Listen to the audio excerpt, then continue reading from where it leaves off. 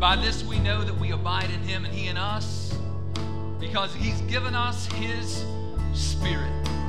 And we have seen and testified that the Father has sent the Son to be the Savior of the world. Whoever confesses that Jesus is the Son of God, God abides in him and he in God. So we've come to know and to believe the love that God has for us. God is love. And whoever abides in love abides in God, and God abides in him. By this is love perfected in us, so that we may have confidence for the day of judgment, because as he is, also are we in this world. There's no fear in love, but perfect love casts out fear, for fear has to do with punishment, and whoever fears has not been perfected in love. We love because he first loved us. Amen? Hey, give God a hand clap.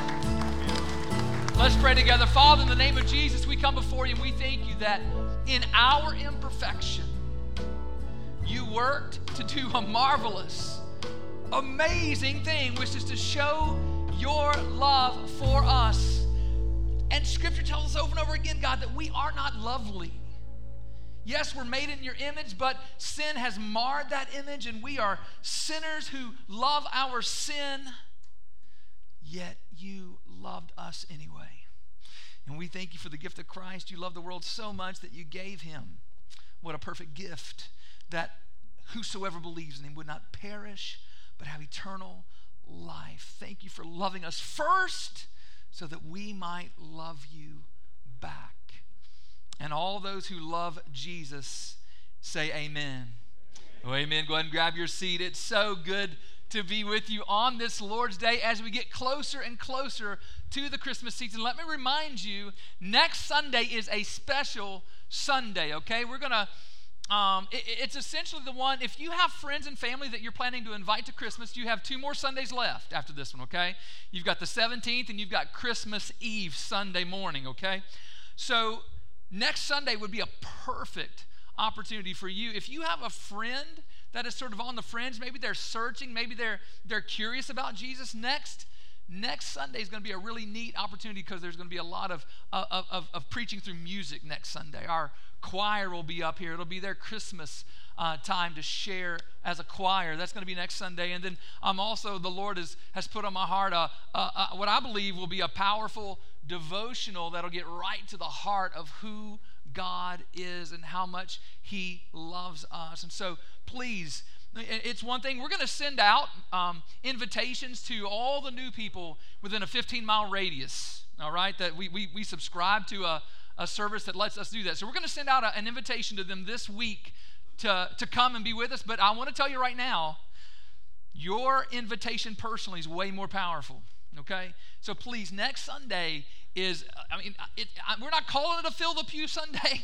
but it's a Fill the Pew Sunday, okay? So please, friends, family, neighbors, it would be great to have them here with us. And then, of course, on Christmas Eve, so 24th of December falls on a Sunday, okay? That morning, all we will have is the worship gathering. There will be no Sunday school that morning, and there'll be nothing in the evening, okay? You say, well, I thought we were supposed to have a Christmas Eve service that night. We're going to have our Christmas Eve service that morning, all right? Well, aren't we going to pull out candles? We were supposed to pull out candles and sing Silent Night. When we turn the lights off in here, it's going to be just as dark as if it was 8 o'clock that night, okay? Promise you, all right? And so, yes, we're going to have the candles on Christmas Eve and everything, all right? It's going to be beautiful. But anyway, I'm so thankful to be here with you on this Lord's Day. Grab your copy of God's Word and let's go to Isaiah 7. Isaiah chapter 7. One day a state trooper, he was parked on the side of the road and he was waiting to catch speeding drivers. I know none of y'all never do that. To his surprise, what caught his eye was not a speeder, but a car that was puttering along doing only 22 miles an hour in a 55 mile per hour zone. And although the driver definitely wasn't speeding, he had seen a few Cheech and Chong movies back in the day, and so he knew there was something nefarious going on there. And so he turned on his lights and he pulled the car over. Well, as he approached the vehicle, he was surprised to notice that it was actually 5 elderly ladies in the vehicle, and 2 were in the front seat and 3 in the back seat, and they were wide-eyed and white as ghosts.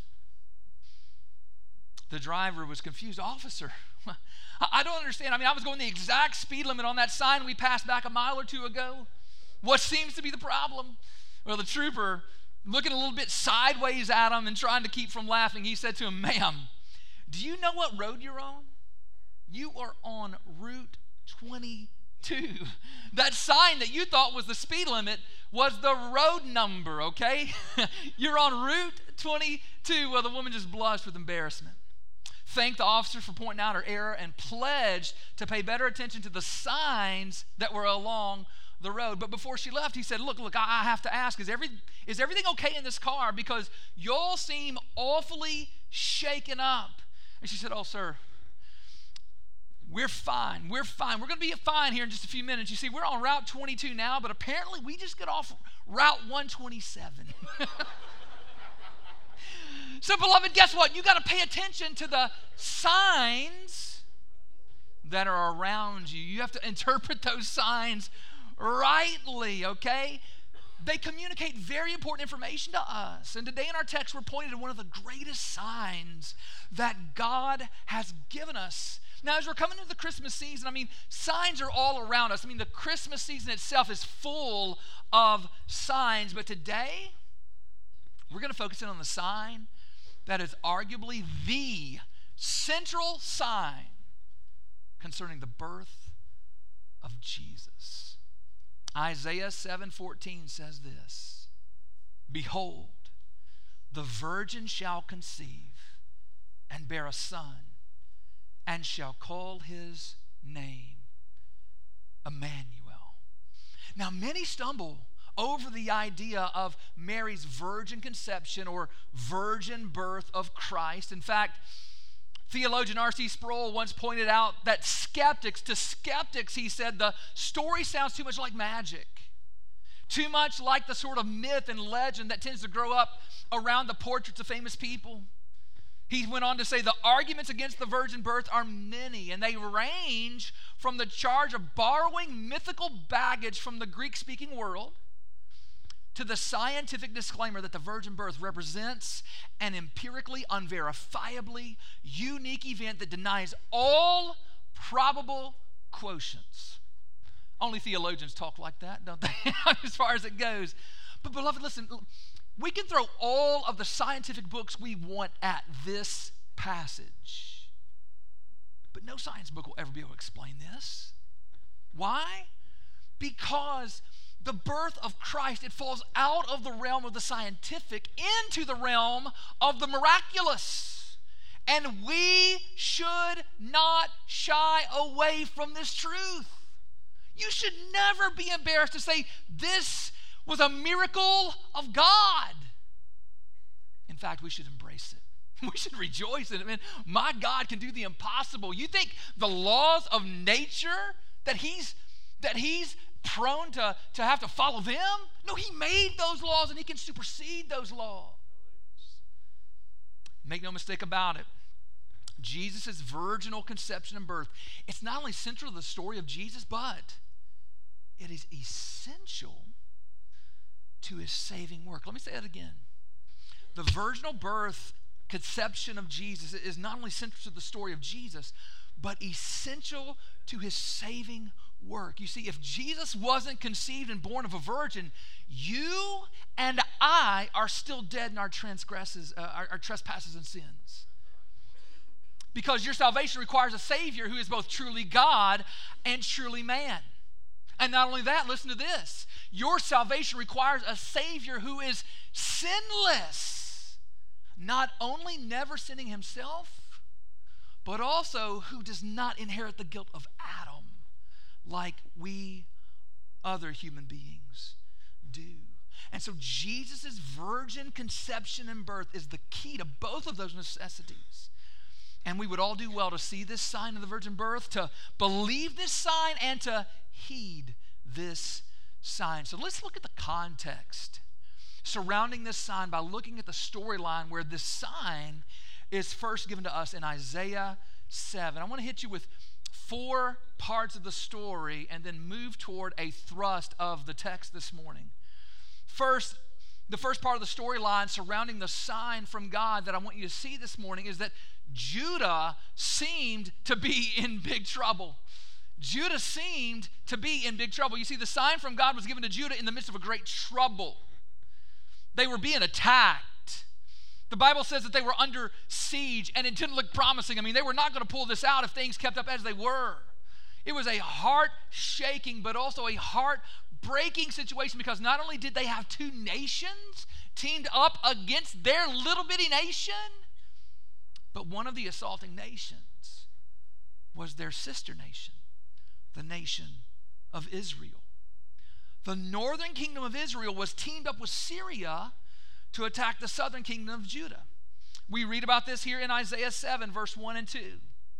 In the days of Ahaz, the son of Jotham, son of Uzziah, king of Judah, Rezin, the king of Syria, and Pekah, the son of Remaliah, the king of Israel, came up to Jerusalem to wage war against it, but could not yet mount an attack against it.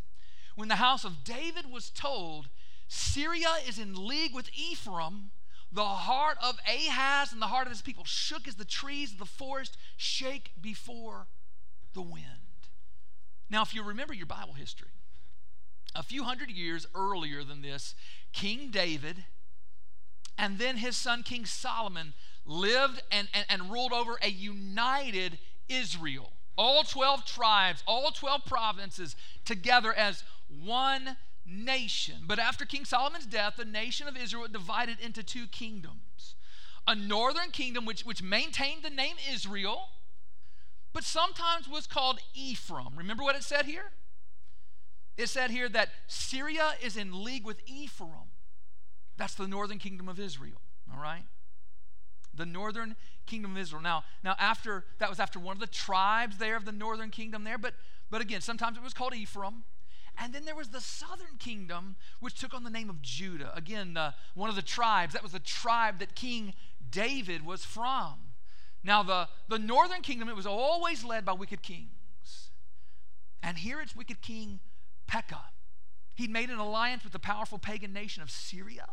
And together they had come to Jerusalem, to the capital of the nation of Judah, to wage war against it. And when Ahaz, the king of Judah, heard that they were coming, he and all of Judah, they shook with fear. They were scared to death. So what would they do in face of this trouble? Well, that brings us to the second part of the storyline surrounding the sign from God, where we see that Judah's king Ahaz, he planned a worldly solution to the trouble. Planned a worldly solution to the trouble. Now, this is not explicit in our text here, but the book of 2 Kings gives us more insight. I'm thankful for those historical books that go along with our prophetic books in the Bible that give us more detail and more context. 2 Kings gives us more insight into Ahaz's plans, and it helps us to make sense of Isaiah 7 here. So in 2 Kings chapter 16, verse 5, 6, and 7, here's what we read. Then Rezin, king of Syria, and Pekah, the son of Remaliah, king of Israel, came up to wage war on Jerusalem, and they besieged Ahaz, but could not conquer him. At that time, Rezin, the king of Syria, recovered Elath of Syria and drove the men of Judah from Elath. And the Edomites came to Elath, where they dwell to this day. And here's Ahaz. Here's his plan. Here it is, verse 7. So Ahaz sent messengers to Tiglath-Pileser, king of Assyria, saying, I'm your servant and your son. Come up and rescue me from the hand of the king of Syria and from the hand of the king of Israel, who are attacking me. Did you hear his plan? Beloved, notice who Ahaz is not calling out to save him. He's not calling out to God to save him. No, it's Tiglath-Pileser who he's called out to the king of Assyria to save them. He's thinking, well, if Israel is going to come and team up with powerful Syria, we're going to get an even bigger bully. We're going to team up with the powerful nation of Assyria. So he's trying to pull together this political military solution. And I know it's kind of confusing because Syria and Assyria, they sound like the same nation. But they're two different nations at that time. And Assyria was the greater political and military power. But as I read that, we have to ask, what about God? Why doesn't Ahaz turn to God? I mean, he completely ignores God and the power of God. But to be honest with you, if you know anything about Ahaz, that's not surprising. You see, Ahaz himself, the king of Judah, was a wicked king. He didn't follow God. Now, Judah had some righteous kings. Israel never had any righteous kings after the split. But Judah had some righteous kings, but Ahaz wasn't one of them. He was not a man after God's own heart like David. Ahaz was known for sacrificing to false gods all over the nation of Judah. And in his depravity, it was so great that he actually, listen to this, he actually burned one of his own children as an offering to a pagan god. I mean, this dude's heart was dark. So it should be no surprise to us that we don't see Ahaz get on his knees before God and ask God, God, deliver us from Syria and Israel. He was a worldly man.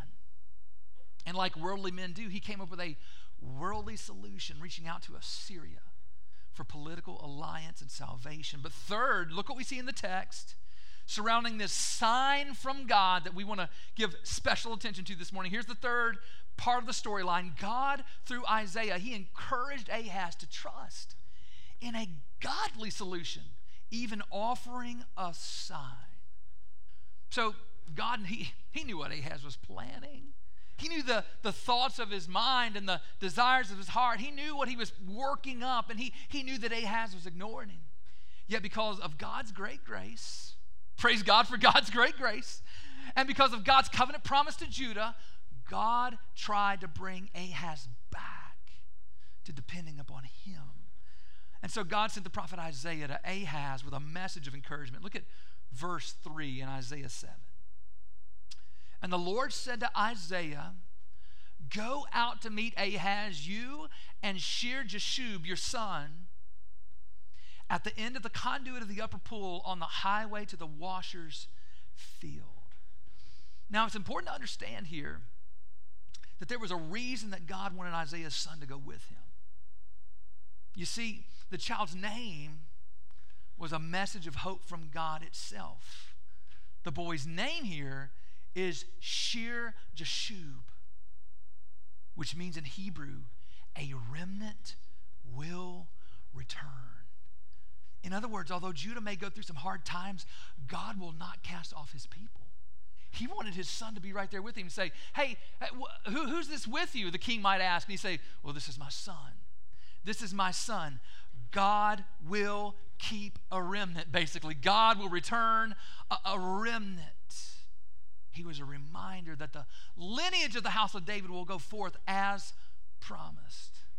And so along with Shear-Jashub, here is what Isaiah was to say to Ahaz. Look at chapter 7, verse 4 through 9. And to him, say this to him, be careful, be quiet, do not fear.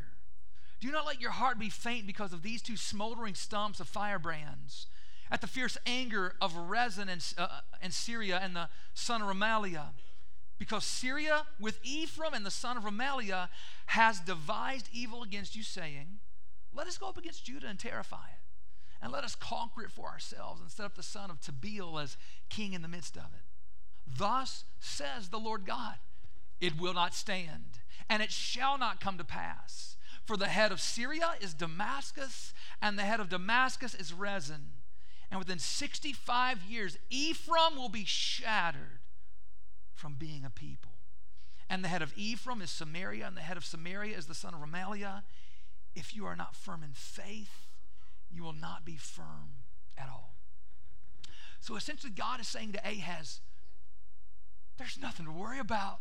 I've got this. These two punk kings ain't nothing, right? It won't be long until King Rezin of Syria will be cut off and killed. And it won't be long until the wicked northern kingdom of Israel will be utterly wiped off the face of the map. Trust me, Ahaz. Have faith in me, Ahaz. If you're not firm in faith, you'll not be firm at all. If you don't put your hope in me, Ahaz, you have no hope at all.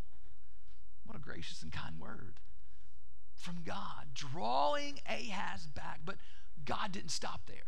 You see, he knew Ahaz. He knew Ahaz was a man of little to no faith. And so God says to Ahaz here in verses 10 and 11, again the Lord spoke to Ahaz. Ask a sign of the Lord your God. Let it be as deep as Sheol or as high as heaven. In other words, trust me, Ahaz, and to help you trust me, ask for a sign. Any sign. I'll give you a sign. Ask anything. Make it as deep as Sheol, which is the abode of the dead, or make it as high as heaven, which is the abode of God. Just ask it, Ahaz. It's yours. Again, what a gracious offer on God's part. And that brings us then to the final part of the plot line surrounding this sign from God, where we see that Ahaz, number 4, Ahaz ignored the offer. But God gave a sign of favor and protection anyway. Can you believe that? I mean, wouldn't you love the opportunity to get an unmistakable sign from God? I mean, wouldn't you jump at the chance if God said to you, ask for a sign, Collinsville? Make it as big and as outlandish and as miraculous as you want. You want a fleece on the ground to be dry while the ground around it's wet, or vice versa? Like Gideon? Done. You want the shadows to go backwards on a sundial like the days of Hezekiah? Done. You want the sun to stand still like it did in Joshua's day? Done. Ask for anything, Ahaz. Yet Ahaz's mind was made up. He wasn't going to trust in God. He was going to trust in his political alliance. And so he threw out false piety to God. Look at verse 12. But Ahaz said, I will not ask. I will not put the Lord to the test. Now that sounds really pious. But it was not an act of faith. Beloved, understand this. When the Lord says that you need a sign, guess what? You need a sign. You need a sign. But Ahaz refused the sign. But God in his grace essentially says this: I'm going to give you one anyway. The kingdoms of Syria and Israel are no threat to you. And here's your sign. Look at verse 13 through 16. And he said, Hear then, O house of David. Is it too little for you to weary men that you weary my God also? Therefore the Lord himself will give you a sign. Behold, the virgin shall conceive and bear a son, and shall call his name Emmanuel. He shall eat curds and honey when he knows how to refuse the evil and choose the good. For before the boy knows how to refuse the evil and choose the good, the land whose 2 kings you dread will be deserted. Now God goes on in the rest of the chapter to describe how in a few years he's going to discipline Ahaz with the very nation that he reached out to try to save them. Assyria is going to come and discipline. They're first going to wipe the northern kingdom of Israel off the face of the earth, and then he's going to discipline the kingdom of Judah. And yeah, in the near future, these nations that Ahaz was worried about, that threatened his monarchy, threatened his nation, these nations, Syria and Israel, would be no more.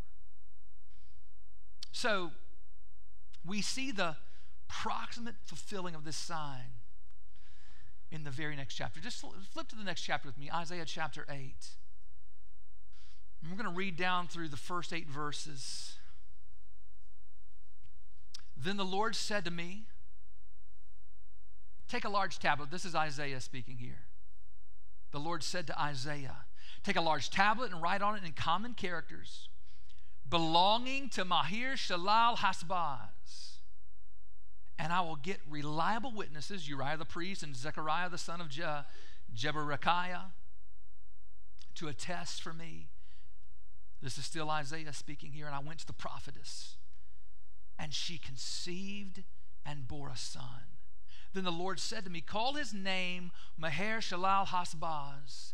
For before the boy knows how to cry, my father or my mother, the wealth of Damascus and the spoil of Samaria will be carried away before the king of Assyria. The Lord spoke to me.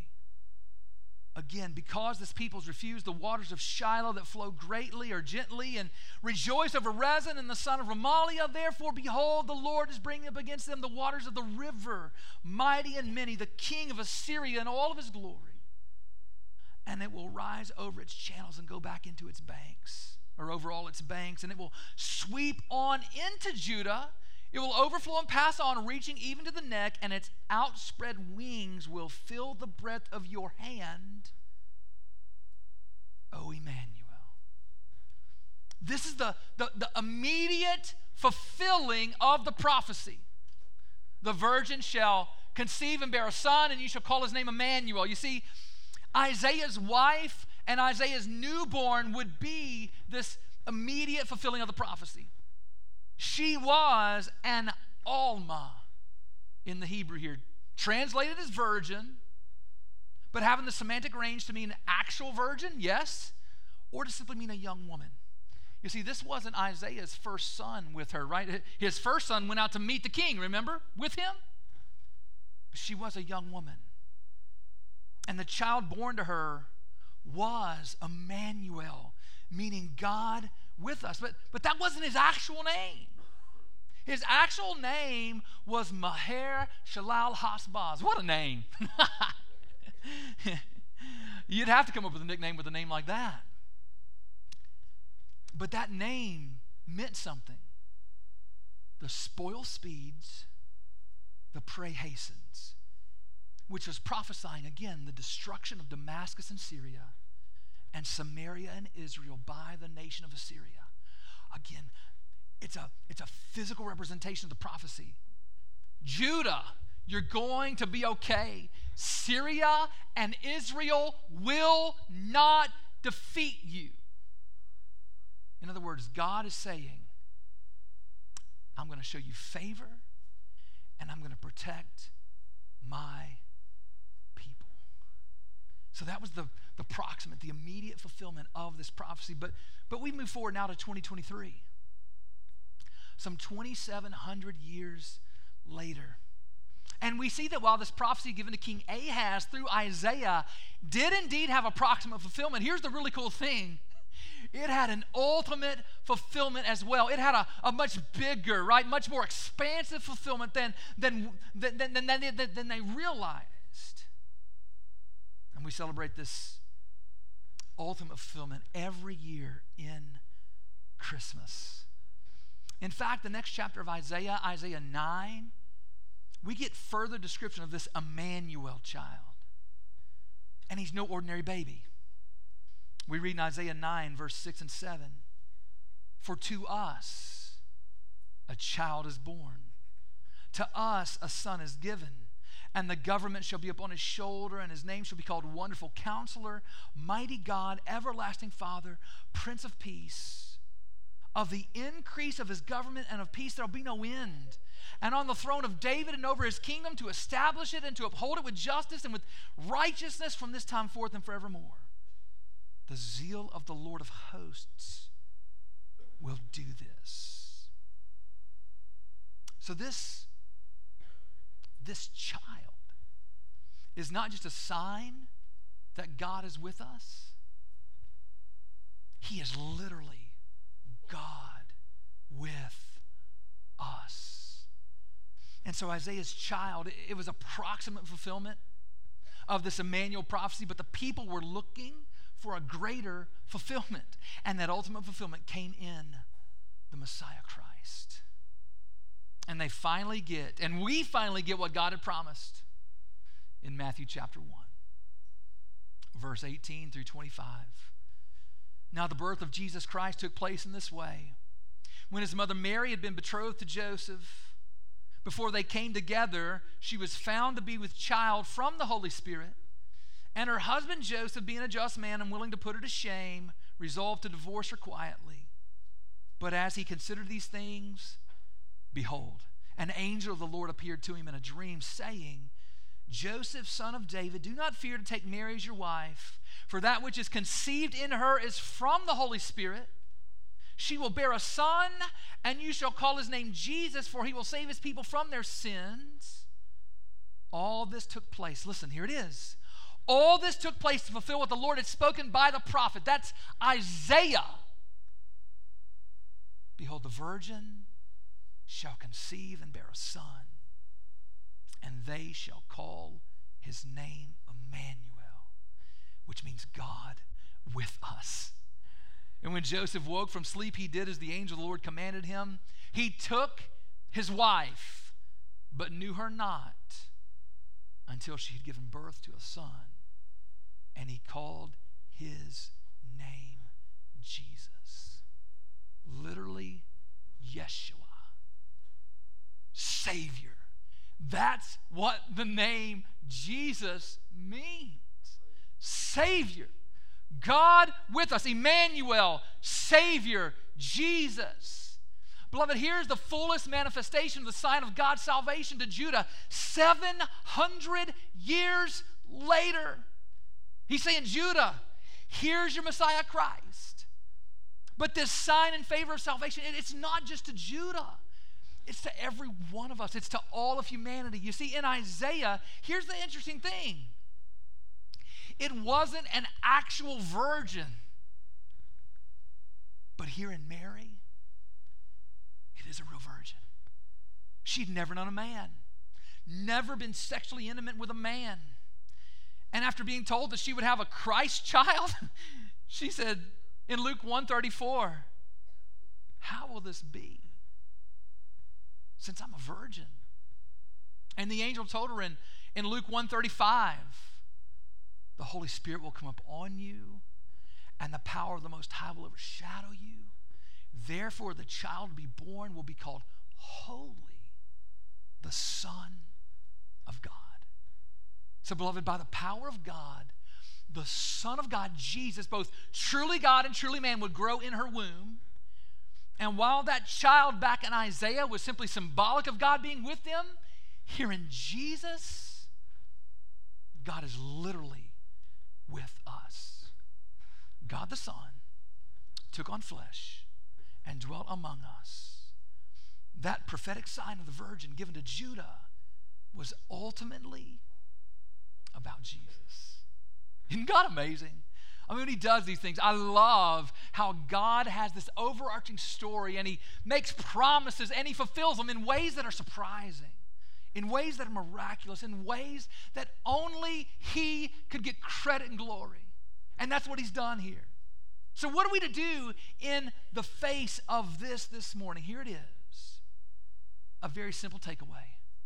Receive and rejoice in God's sign of favor and protection given to us through Jesus, the child born of a virgin. Receive and rejoice. Listen, our story is not that much different from the story of Judah and the story of Ahaz. We're born into spiritual trouble. There are enemies not only all around us, but in us, who seek to destroy us and carry us away. There's the enemy of sin. There's the enemy of death. There's the enemy of the devil and his demonic forces, right? They're all encamped around us, threatening to defeat us, just like Syria and Israel did to Judah. We're a broken people. We live in a broken world. It's all, as one theologian might say, jacked up. We toe up from the flow up, right? I mean, as far as it goes, it's bad. And we're so prone, like Ahaz, to try to find our hope in everything but God. Aren't you tempted to do that? To try to find your hope in everything but God? We look to political alliances just like Ahaz does here. We look to the Democrats or the Republicans or to the Supreme Court or the House or Senate or the White House or the government in Jackson. We get all fired up and we get hopeful that that's where greatness will be regained. Or that's where we'll find hope and change. That's where it's going to come from. Beloved, I have news for you. Joe Biden or Donald Trump, neither one of them died for you. Mike Johnson didn't die for you. Chuck Schumer didn't die for you. John Roberts didn't die for you.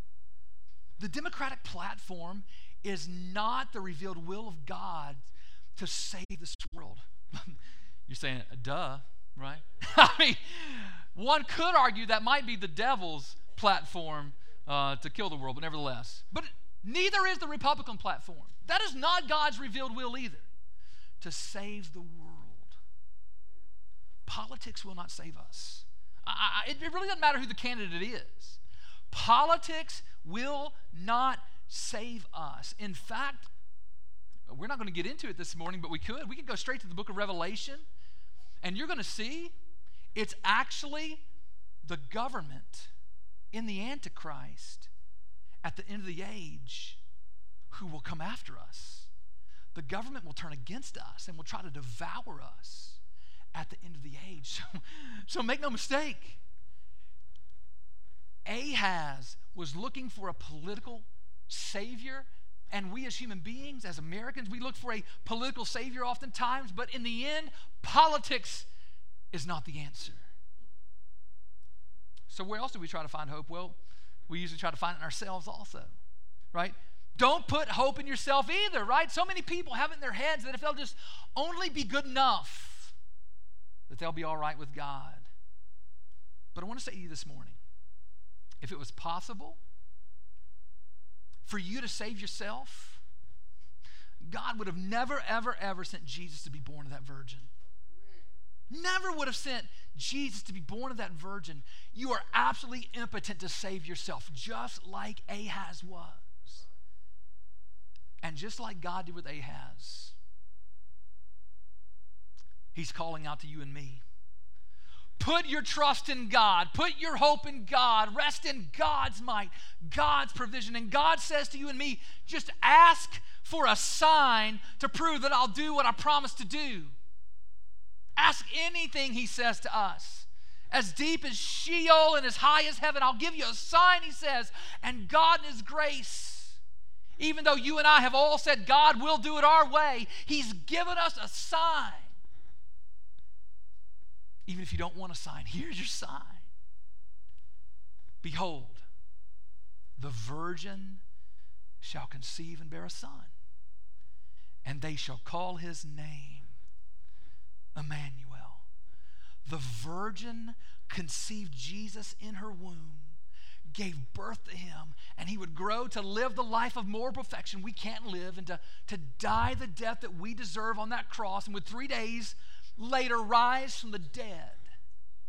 Mary's true virginity at Jesus' conception and birth is the sign that God will save us and that He will make good on His promise to save us from every enemy. So I say to you this morning, beloved, don't be like Ahaz and ignore the sign this Christmas. Receive and rejoice in God's sign of favor and protection given to us through Jesus, the promised child born of a virgin. Are you looking for a sign? Here's your sign. Isaiah 7, Matthew 1, Luke 1. Again, behold, the virgin shall conceive and bear a son and shall call his name Emmanuel. Receive and rejoice. Here's my final prayer this morning. May you know the joy of salvation through Jesus this Christmas.